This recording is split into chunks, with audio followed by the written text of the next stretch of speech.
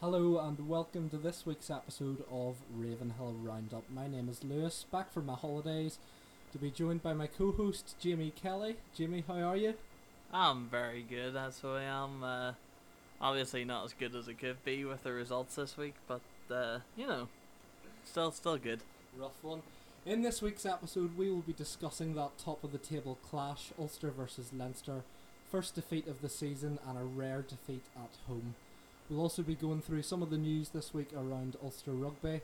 We'll be looking back at some of the other fixtures in the URC this weekend before looking ahead to what is a crucial clash on Saturday against the Ospreys. If you want to get in touch, please do on Instagram at Ravenhill_Roundup. We're also on SoundCloud. You can look us up at Ravenhill Roundup.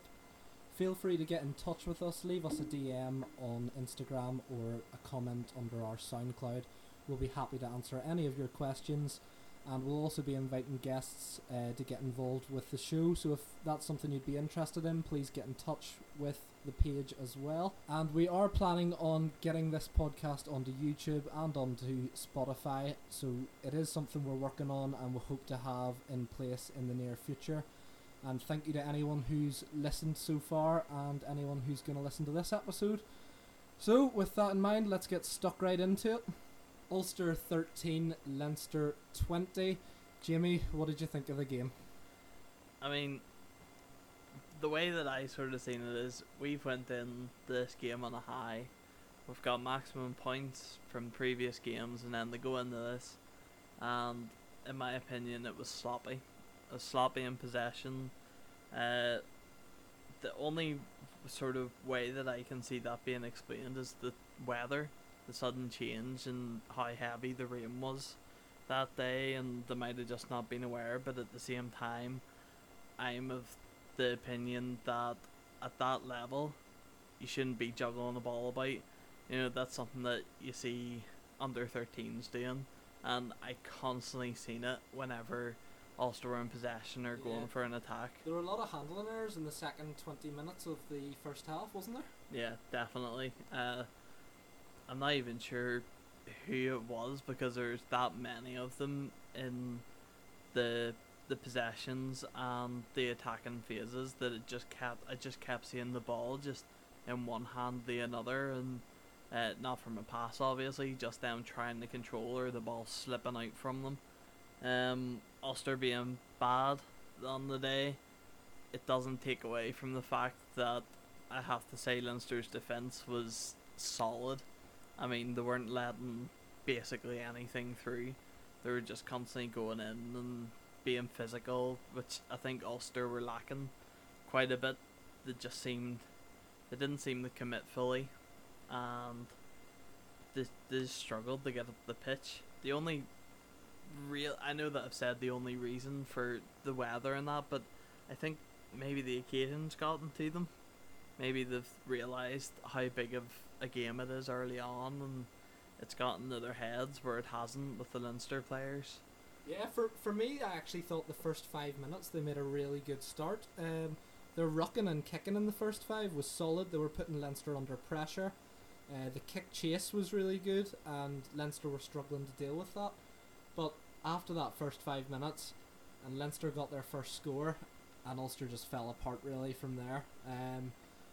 They weren't completely awful. They definitely weren't clinical with the ball. Like you say, a lot of handling errors, and I think that really cost them in the first half, because to go in 17 points to 3 down at half time against a team as good as Leinster with that many proven internationals on the pitch, it's always going to be a really hard comeback for any team.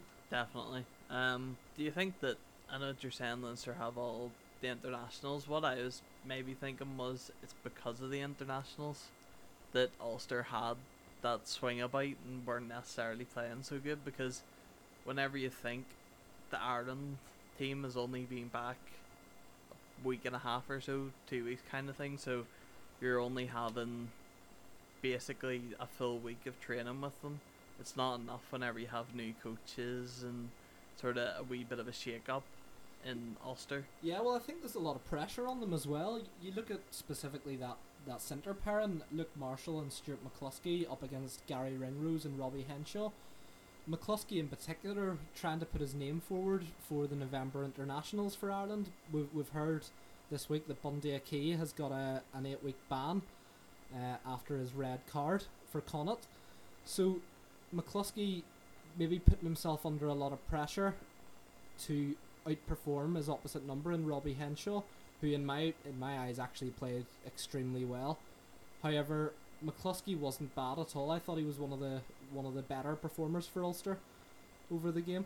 To be honest, I thought the Leinster defence was nearly impossible to break down in that first half. Ulster didn't make it easy for themselves with those errors, those constant drop balls. However, Leinster just defended that well. It was always going to be really difficult for Ulster to break them down. What did you think of the first try by Leinster, Jamie? To me, the first try, it's one of those tries that is just going to happen in the game, but whenever you look at it and break it down, there was too many gaps in Ulster's defence the whole lead up, and especially on that last bit, you've seen it. The ruck happens, and you have all these bodies on the right side of it, and in some cases you had 2-on-1s and all, and then you ended up having, I think it was 4 or 5 Leinster players against 3 Ulster, and that's always going to lead to a try. They're just going to pass it out and make sure that it gets the man who's not marked. There's just no awareness of their surroundings in it, and they ended up just getting outnumbered and an easy try for Leinster. Yeah, I actually thought the initial tackling was pretty good. Ulster put in some pretty strong hits on the Leinster players right on the line. However, in the end, they just got a bit narrow, and Baird, as a good 6 is, was right on the wing waiting to run in and touch it down. And Baird's obviously putting his hand up for Ireland selection as well, trying to get in for that November internationals and also for the World Cup. So I thought he put in a really good performance for Leinster. Yeah, I mean, I'm not taking away from Leinster at all, and whenever it came to the second try, that was all Leinster. Good working, and what did you think about it? Yeah, we've seen how well Dan Sheehan played last week. He scored a good few tries for Leinster last week, and another one for him this week. The driving maul was something that wasn't just as strong for Ulster this week. It's been something that has been a big advantage for them over teams in the last couple of seasons. However, up against this huge Leinster pack, they did struggle, and Dan Sheehan, off the back of it, he was going to be very hard to stop from that distance. Yeah, what I sort of took from it was similar. Ulster's normally very strong and physical, especially whenever it comes to sort of set pieces, mauls, and things like that, but there just wasn't enough people in it whenever you take in the account Leinster's physicality and their ability to push with their forwards. I think that they just left themselves open to just be driven back without any consequence. And we saw it throughout the game, actually, especially in the scrums. The amount of scrum penalties Ulster give away, especially on their own scrums. Not just the penalties, of course, just losing their ball on their own scrums was really poor, and something that the forwards coach and Dan McFarland will be really disappointed with. The two props for me just had a really, really tough game. They were up against Andrew Porter, and it was Tom O'Toole, I think, up against him, and I thought he really struggled. I think Andrew Warwick struggled really badly on the other side as well, and I actually think when Ulster brought on Marty Moore later in the game, he really steadied up those scrums. I don't quite understand why he didn't start. He's been ahead of Tom O'Toole for the last couple of seasons, ever since he joined Ulster, really, and I think leaving him on the bench was maybe quite a poor decision. Maybe he had a wee niggle or something. He wasn't 100% fit, but I thought he played really well when he came on, and he did make a big difference. I also think Stockdale's injury was a huge blow for Ulster. We saw about half an hour into the game, he made that great clearance kick from Ulster's half, and he just seemed to limp badly on that ankle. And I actually thought he had ran it off, but he didn't come back out for the second half. So to lose a winger who, in my opinion, has started the season really well, despite not scoring yet, I think he has had a good few performances against Connacht and the Scarlets. I think that was a huge blow to Ulster, and hopefully his injury isn't too serious. Definitely. I mean, I noticed whenever he went off, momentum sort of shifted away from Ulster quite a bit, and they ended up having to rely on moments, and that's exactly what happened for the rest of the match. Obviously not moments enough to get the win or to really get anything really from the game that's meaningful. The only thing that happened after particularly good in Ulster's side was their try, which it was good play really. It was something that you would expect to happen. Yeah, that's something we've saw so many times from Ulster, that driving maul, and it didn't work in the first half. It did this time. John Andrew off the back of it. Doesn't seem to matter if it's Rob Herring, if it's Tom Stewart, if it's John Andrew. The maul's so strong, they all seem to be able to get over, and the timing of breaking off that maul and diving has been a big advantage for Ulster. This time he didn't need to. He stayed at the back, stayed attached, and they got over for what was a good try. Now, a bit of a controversial one. We saw Aaron Sexton's try disallowed in the second half, which was obviously a big disappointment for the fans at the Kingspan, who thought Ulster were right back in the game. You don't think it should have been disallowed? What's your opinions, Jimmy? No, I don't. I don't think it should have been disallowed, because the way I see it is, the referee even said it's knocked on by a blue hand, which is Leinster. So it's knocked on, and in regular play, you would then see it is advantage. I think that the only reason why he's been, it's a penalty and sent away back, is because it would have led to the try, and the try would have completely changed the game. In my opinion, I think that whenever it's knocked on, you give the advantage, and it would have went down if it wasn't knocked on. I think that that's the way that the ref should have played it. He would have had the control, he would have been able to just set it down, but then it got knocked on, obviously spilt. That's my opinion. I have to disagree, I'm afraid. For me, it's quite poor from Aaron Sexton. Listen, there's no point slating him. He's a young player. Second ever competitive start for Ulster. It may as well be his first. He only got a few minutes against the Scarlets before going off injured. But when you're a winger, it's one of the things you learn so early in school. You gotta carry the ball in the opposite hand so it can't be knocked out of your hand. And by carrying it in that hand close to the Leinster player, it was always running the risk. It's not something that usually happens, but you always run the risk of it getting knocked out of your hand.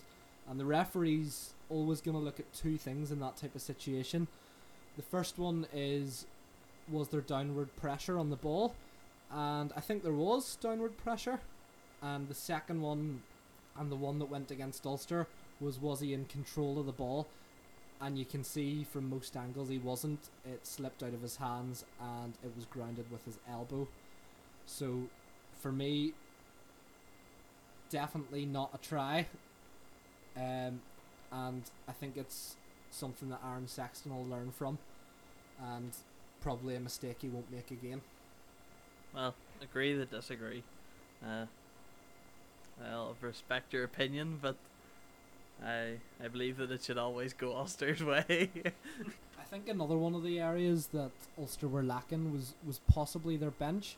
I mean, when you took a look at Leinster subs bench, we saw they had James Ryan, the Irish international vice-captain, they had Johnny Sexton, Ireland's captain of course, and to have that type of quality to come on and finish off a game, for me, it's something that's very, very hard to come up against.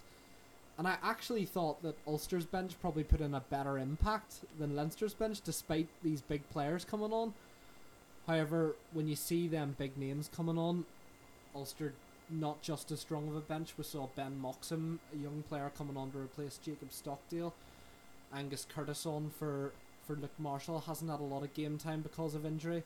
Dave Shanahan for John Cooney laid on. You know, these big substitutions for Leinster can be what can make the difference in the big games. I know we've already touched on one referee decision, but in general, what were you thinking about the ref in the game? I know that from what I could see, or what I could hear from the TV, a lot of the fans weren't impressed by him. Yeah, well, Ulster have had Andrew Brace at home a number of times, and I think the fans certainly know who he is by now. For me, there were just a few times Leinster were straight over the ball, and he was very, very quick to give the penalty to Leinster. It was a split second, really, that a lot of the back rowers and the forwards were over the ball, and he was straight away blowing it up. But what Ulster need to realise is that Andrew Brace is a referee who gave away an average of 23 penalties last season, which is very high when you think that Ulster gave away 11 in this game. So I think Ulster need to learn to adapt to a referee like that and say, we need to be the ones making sure that we aren't giving away silly penalties, that we aren't giving Leinster the opportunity to get over the ball for a split second, because this referee is quite whistle happy and he's one that's going to blow you up for just about anything. So despite a disappointing defeat at home, obviously it's very rare we see Ulster lose at home, which is what makes it even more disappointing. They did get a losing bonus point out of the game, Jimmy. At least something to work on. Yeah, it's a positive to sort of go off of, but you did also have Dan McFarlane coming out and saying Ulster were lucky to get it, so I don't know if you can bring that into play. Personally, I do sort of agree with what he was saying, but you do have the drive that came back the Ulster in the second half, and it shows that they do have that every inch mentality, and that they're going to work for the team and they're not just going to lie down and take it. Yes, they're lucky to get the point, but I think the standard of the squad, you know, that it's something they're not going to take lightly and they're not going to let happen again. And of course they have the chance to get one back at Leinster in the away game. Bit of news surrounding Ulster. We have a few players already announced in the Ireland squad. Lewis, you have a wee take on it. What do you think? Yeah, 6 players in the squad for Ireland's second emerging game, and we have Ethan McElroy, the 2 new halfbacks for Ulster, Michael McDonald and Jake Flannery, and in the forwards Callum Reid and Cormac Izwachuku, all starting, with David McCann, who played the last game as well, on the bench. To be honest, I think it's great for Ulster. I'm not a big fan of the tour, as I mentioned in a previous podcast. However, to have 6 young players getting that international experience, even if it's not at the top level, I think it's really good experience for them, especially when they come back to Ulster and they're able to put that experience onto the pitch and hopefully put in even bigger performances for Ulster when they're back.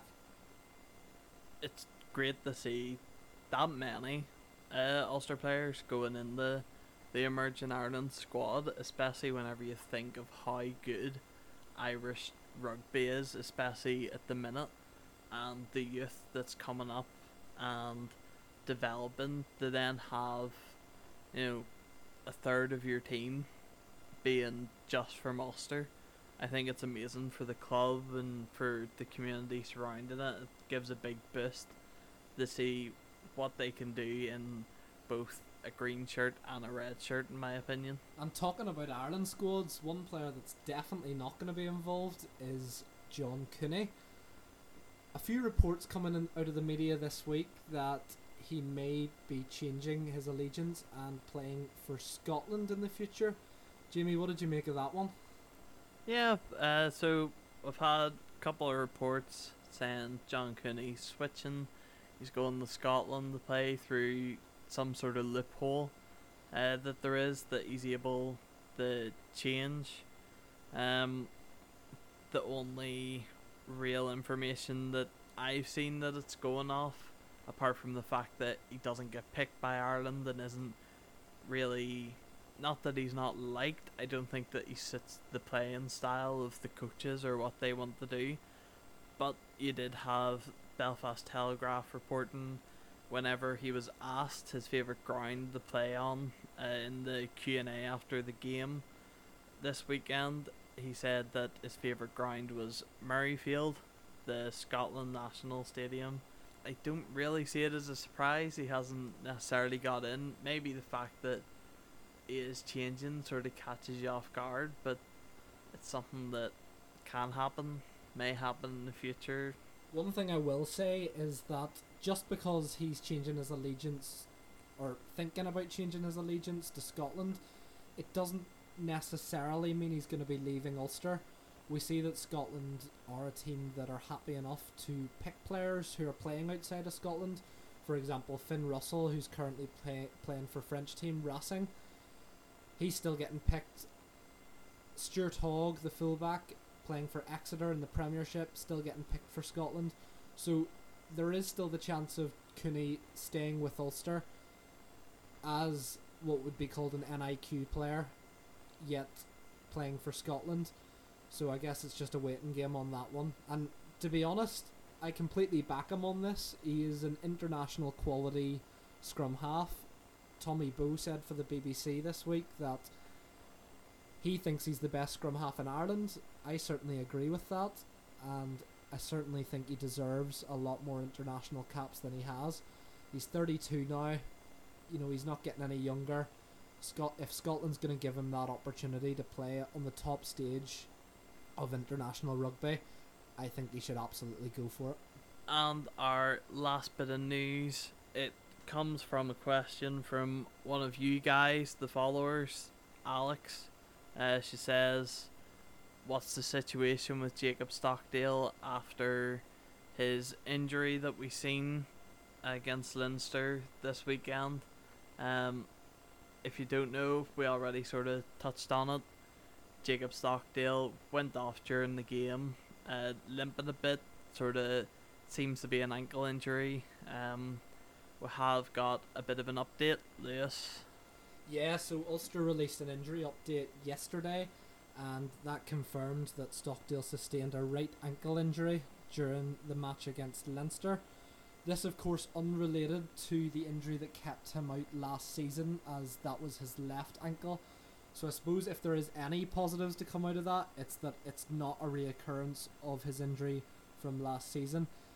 He will have an MRI scan today to assess it further. However, many reports coming out that he is a doubt for the November internationals, and that's going to be a huge, huge blow for him, especially after putting in some really solid performances the first few games of the season. To then go out again injured, it's going to be really tough. However, I'm sure he'll come back from that stronger than ever, and hopefully it's nothing too serious the MRI scan will show. The only other thing in Ulster's injury update was that Rob Herring suffered a concussion during the game against Leinster, and he's going to be following the return to play protocols, so hopefully we'll see him back in an Ulster jersey as soon as possible, as he's another huge member of the team. Just to follow up on the Stockdale, I am hoping that it isn't too serious, that everything comes back clean, because if they're in doubt for him to be in the November games for Ireland, he has the potential to miss some pretty big games for Ulster via the South African sides that we end up playing in October, as well as Munster just before the break.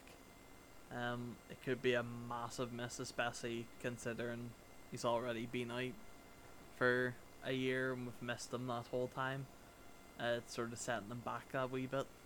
Yeah, of course, some massive games there, and I think as well it's a huge blow for his World Cup chances. There's so many wingers in Ireland performing so well at the moment throughout the 4 provinces, so for me it's going to take some really big performances, especially when he's not playing in those November internationals, to get himself back into that Ireland setup. And I suppose the hope will be that he's fit enough to make it for the Six Nations. because that's where he'll be able to find his way back into that Ireland setup and of course put his hand up for World Cup selection next year.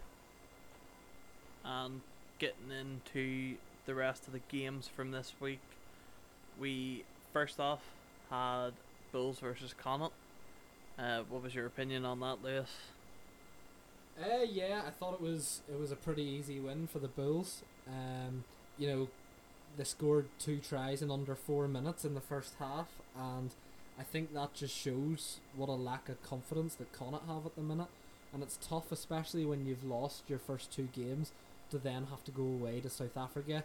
You've lost one of your key men in Bundy Aki, and you know their lack of confidence showed. They were 21-0 down at half time, and then of course the Bulls 5 minutes into the second half score again, and that just kills the game for Connacht. You know, if you're going down by that many points at half time, you need to be first to score in the second half to try and get yourself back into the game, and Connacht were not, unfortunately, and when the Bulls scored straight away, that killed the game. The Connacht tries, they did get 2 back, but they did come during the Bulls' yellow card.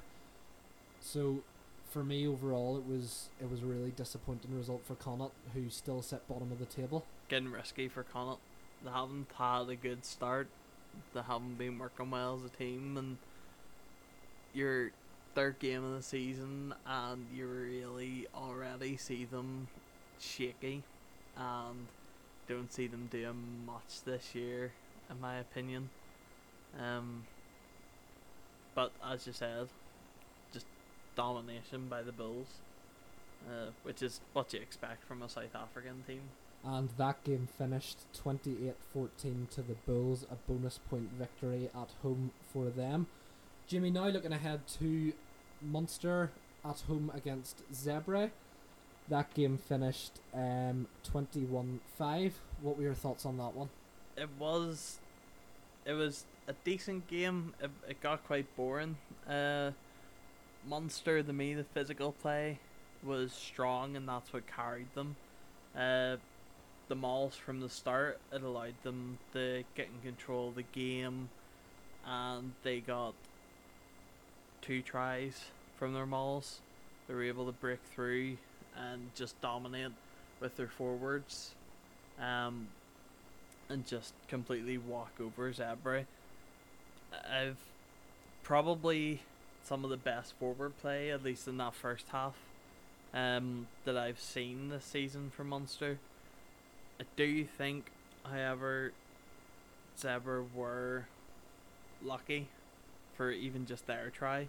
I think at the Munster team, they played decent. I wouldn't say that they played well. I think that was a decent game. I think that Zebre just weren't on their level today. The only reason they got their try was because Munster switched off, and both teams had mistakes in the game, and there was a fair amount of spillages, and it was just them moments from Munster's forwards that made the difference, in my opinion. For me, the most disappointing thing about that game for Munster was they didn't get the bonus point, and you know, when they had such a poor start to the season, a game against Zebre at home is a game where you'd expect to pick up maximum points, and to be 21-0 up at half time and not go on and get that 4th try, get the bonus point, I think the coaches will be absolutely furious with that. Yeah, the game finished 21-5, and I think that it must be upsetting for them to not get that 4th, but I do think it was a just result. It's what sort of was deserving in the game. Next game that we have up is Lions versus Cardiff. Do you want to give a wee bit of thought on them? Yeah, so that one finished Cardiff 18, the Lions 31, and a bonus point victory away from home for the Lions. I think that is absolutely huge for them to travel to Cardiff and be able to get a bonus point. And Cardiff, of course, picking up nothing, which is something they'll be disappointed about. I thought Cardiff played pretty well in the first half. However, the penalty try right at the end, right on half time, and the yellow card for Talupe Falatau, I think that is really what killed them and got the Lions right back into the game after a good start. And for me, Cardiff will be hoping to do a bit better with some of the players they've got in. Obviously, Talupe Falatau there, Josh Adams as well. Some really good players Cardiff have, and they'll be disappointed with any form of home defeat this season. So moving on to the Benetton Scarlets game, finished Benetton 34, the Scarlets 23. No points for the Scarlets again. What were your thoughts on that one, Jimmy? I mean, I think it's you could probably say it wasn't Benetton versus Scarlets. I think that you could probably just say it was an exhibition of penalties. I honestly lost track of how many there were, but whenever you do go into the game, the only reason I can really see Scarlets actually losing that game was because of their lack of discipline. The amount of penalties they were giving away over such stupid incidences, sort of reaching in for balls whenever they're in a dead rock and the ref's already said, right, it's Benetton's ball, and you just keep diving in or holding on to the ball, and just really silly things, and the penalties ended up either leading the points conversions or, in a couple of cases, tries for Benetton. The tries that did happen, though, I must say, they were well taken, although they were few. I think Benetton were unlucky that they didn't get their bonus point that they wanted. It would have helped them in the table, sort of get up the standing a wee bit and hold their position. I do, however, think, even though they were unlucky, I do think Scarlets would have won the game if they were more disciplined and didn't give away so many penalties. It just completely slowed down their play and didn't let them push up the pitch or get in the good defending positions to try and take the ball back. Yeah, I thought Benetton were always on top, to be fair, and I think they were far more urgent. They showed a lot more initiative in the game, and for me, I was extremely impressed with Rhino Smith. I thought he controlled the game really well, some really nice kicking and a beautiful offload for the last try. And the fact it took 63 minutes before the Scarlets scored their first try, I think that's just testament to the Benetton defence and how they were able to hold them out, and it just shows how far Benetton have come. They're no longer that team that you can put 40 or 50 points on, which really wasn't that long ago. So, credit to them for coming so far. And I think the only big positives for the Scarlets coming away with nothing was to see Lee Halfpenny and Ken Owens back, who are two absolutely massive players for the Scarlets. And, having them back is only going to make them stronger. Moving on from the Benetton Scarlet game, next up we have Stormers versus Edinburgh. So, what did you think of the game, Lewis? Yeah, it was Stormers 34, Edinburgh 18. Another bonus point win for the Stormers, and a really good start to the season for them as well. Edinburgh actually started the stronger team. They went 10-0 up after 30 minutes, so they were looking pretty solid. The Stormers try right on half time put them right back into the game, and from there, for me, the Stormers looked the stronger team throughout the game. And that intercept try in the second half, for me, was the one try that killed the game for Edinburgh. One of the players I was really impressed with was Dweber on his first start, and that's the Stormers hooker, and he is absolutely massive. Scored a great try off the back of a rolling maul, and I think anyone will struggle to stop him this season when he's starting. So a really good debut for him, and like I said, I think most teams will struggle to stop him if the Stormers can put him in that position again. Game that didn't run away with the points was the Dragons versus Sharks. Very close game. What were your thoughts? Yeah, Dragons 19, Sharks 20, and certainly the first half made it a very boring game. There were no tries in the first half. The Dragons led the Sharks 12 points to 6, and for me, I think the most disappointing thing for the Dragons will be that they threw away a 19-6 lead to go and lose the game. They did get a losing bonus point out of it, which is an advantage against one of the South African teams. However, I think they will have expected to win that game with the position they were able to put themselves in.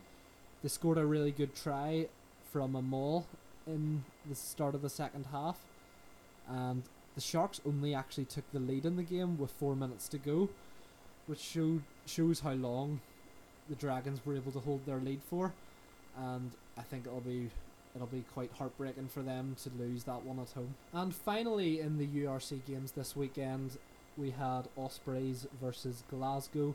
That one finished 32 points to 17. Jimmy, what did you think of that one?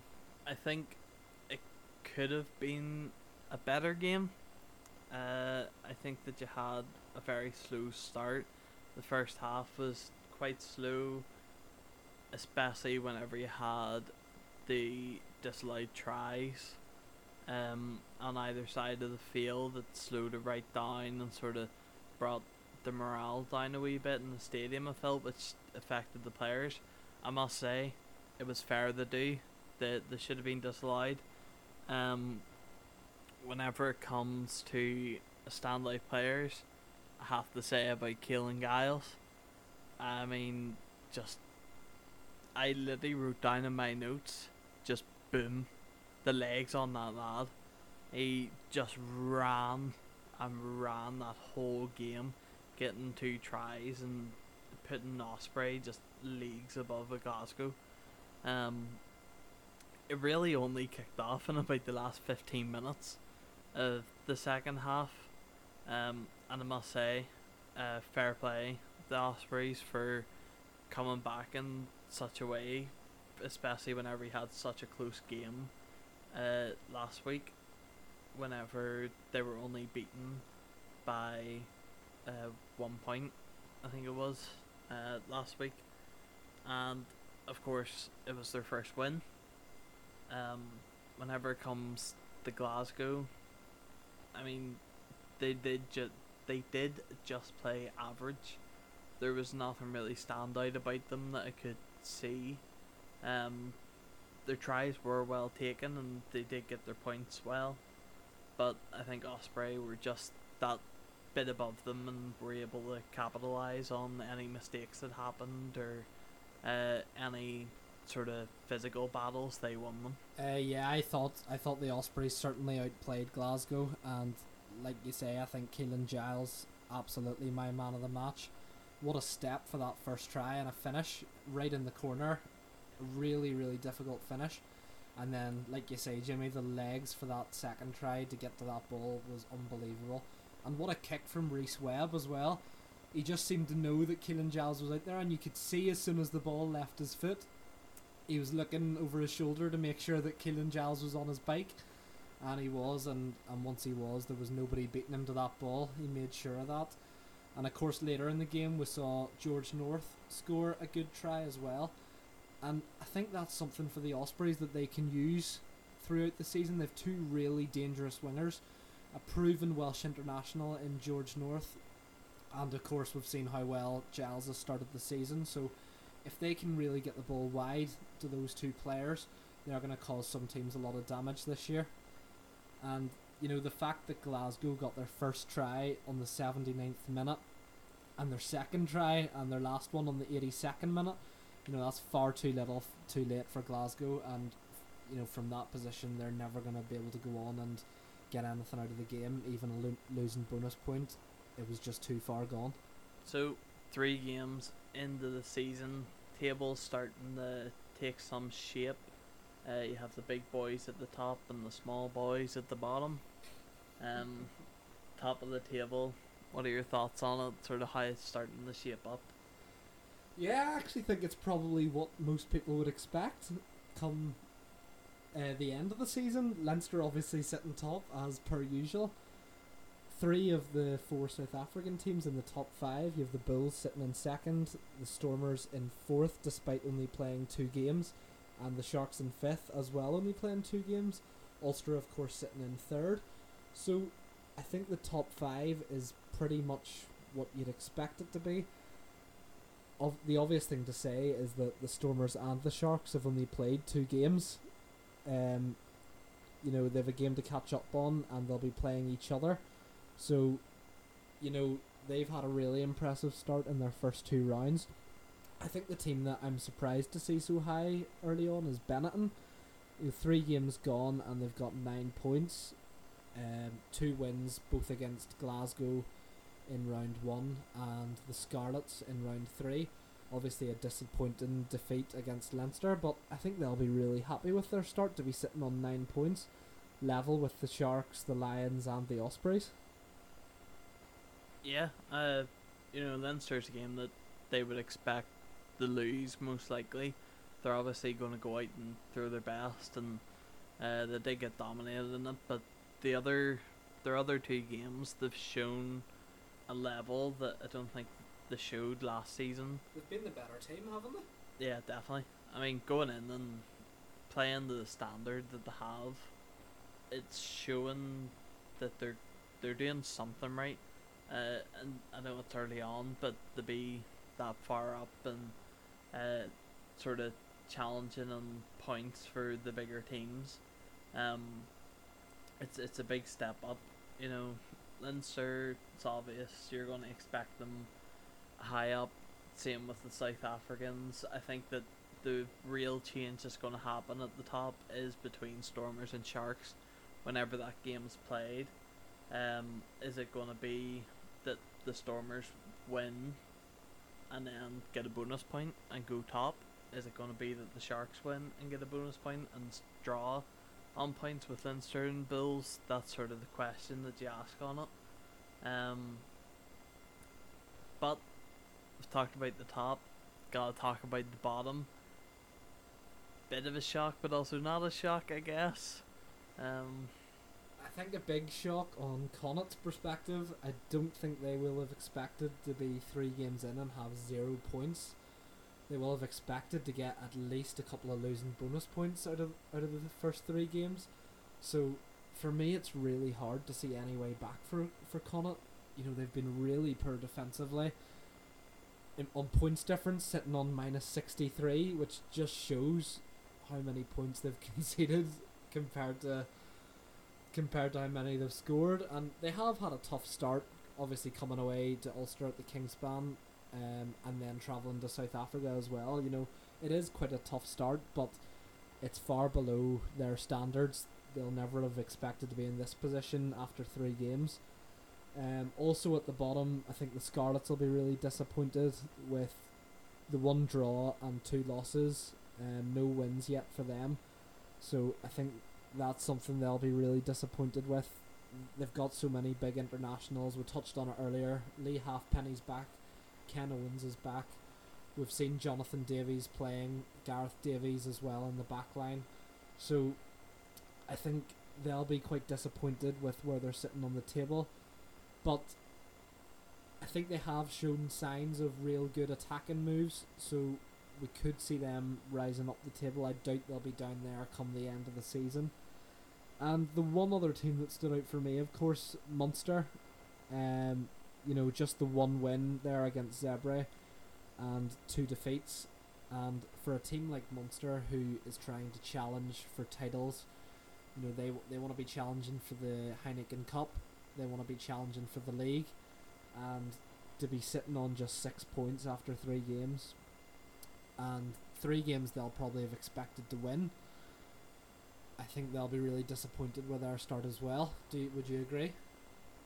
Yeah, especially whenever you see how well the teams at the top of the table have been doing across these games, and whenever Munster's supposed to be up there with them, I think that it doesn't bode well for them.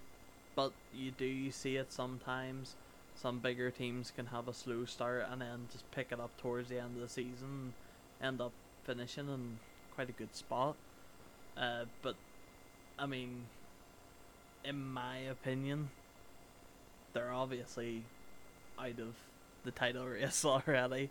I know it's been 3 games, but whenever you look at the sides here at the top and the dominant play that they've been doing, I don't see them challenging this year. I wouldn't quite say they're out of the title race, to be honest. They're on 6. Leinster's on 14. They're only really 8 points behind, and when you think of the amount of internationals to go away for teams like Leinster over the November internationals, again over the Six Nations, and Munster will maybe hope to pick up a few points there where other teams might not. I personally don't think they're going to win the title either. However, by the end of the season, I probably would expect them to be up there at least in the top 6. Finally, a look ahead to next week's game for Ulster. It is Ulster versus Ospreys. I will say that Osprey have been looking pretty decent, especially this week. They had a good match, they had a good game, seemed very physical. Obviously, the man to look out for is Keelan Giles, the wonder winger. He burst through the lines a couple of times this week, and I think that whenever you've seen, probably the best way to put it is the sloppiness or unpreparedness of Ulster this week, it could cause problems. What are your thoughts on the upcoming game? I think it's a must-win game now for Ulster. Obviously their first defeat of the season, like we said, and a rare defeat at home. So Ulster expect to win every game at home, no matter who they're playing. That's just the quality of the squad they have now. And for me, it's an absolute must-win game. You cannot lose 2 on the bounce at home and expect to be challenging the big teams for the title. I think they'll be looking for a bonus point win. They'll be looking for a huge response from that Leinster game. I think for me, they're going to have to look out for the wingers, as you were saying. Keelan Giles on one wing, you're probably going to see George North on the other wing. And Ulster are going to be without Jacob Stockdale, Robert Balakin's on the Ireland tour, and Ethan McElroy as well as on the emerging Ireland tour. So are we going to see Aaron Sexton again? Is Ben Moxon going to get a rare start? Is Rob Little going to come back into the wing? I'm not too sure, and I think it's something Dan McFarlane's going to have to think about quite thoroughly, because he's going to have to do a lot to make sure his wingers are able to contain Giles and North, because we saw how dangerous they can be, and it'll be key to Ulster's defence at the weekend, especially when they conceded so many tries against Scarlets in round 2, and then of course the 2 tries against Leinster, one of them coming out wide. So hopefully Ulster can figure out a way to stop those 2.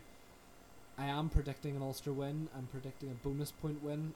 I think we'll see a huge response, especially because they've lost at home, and fingers crossed for a good victory. So that is it for this weekend's episode of Ravenhill Roundup. Hope you enjoyed. Like we say, we're both very new to this, trying to get used to the setup, and we're hoping to get the fans involved as much as possible. Please give us a follow on Instagram at Ravenhill_Roundup. You can follow us on SoundCloud as well at Ravenhill Roundup. Please get involved, like I said. Leave your comments under Instagram or SoundCloud if you want us to discuss anything, or if you want to get involved and come on the podcast for a discussion. We'll be happy to have you on. And thank you very much for listening. We will see you next week.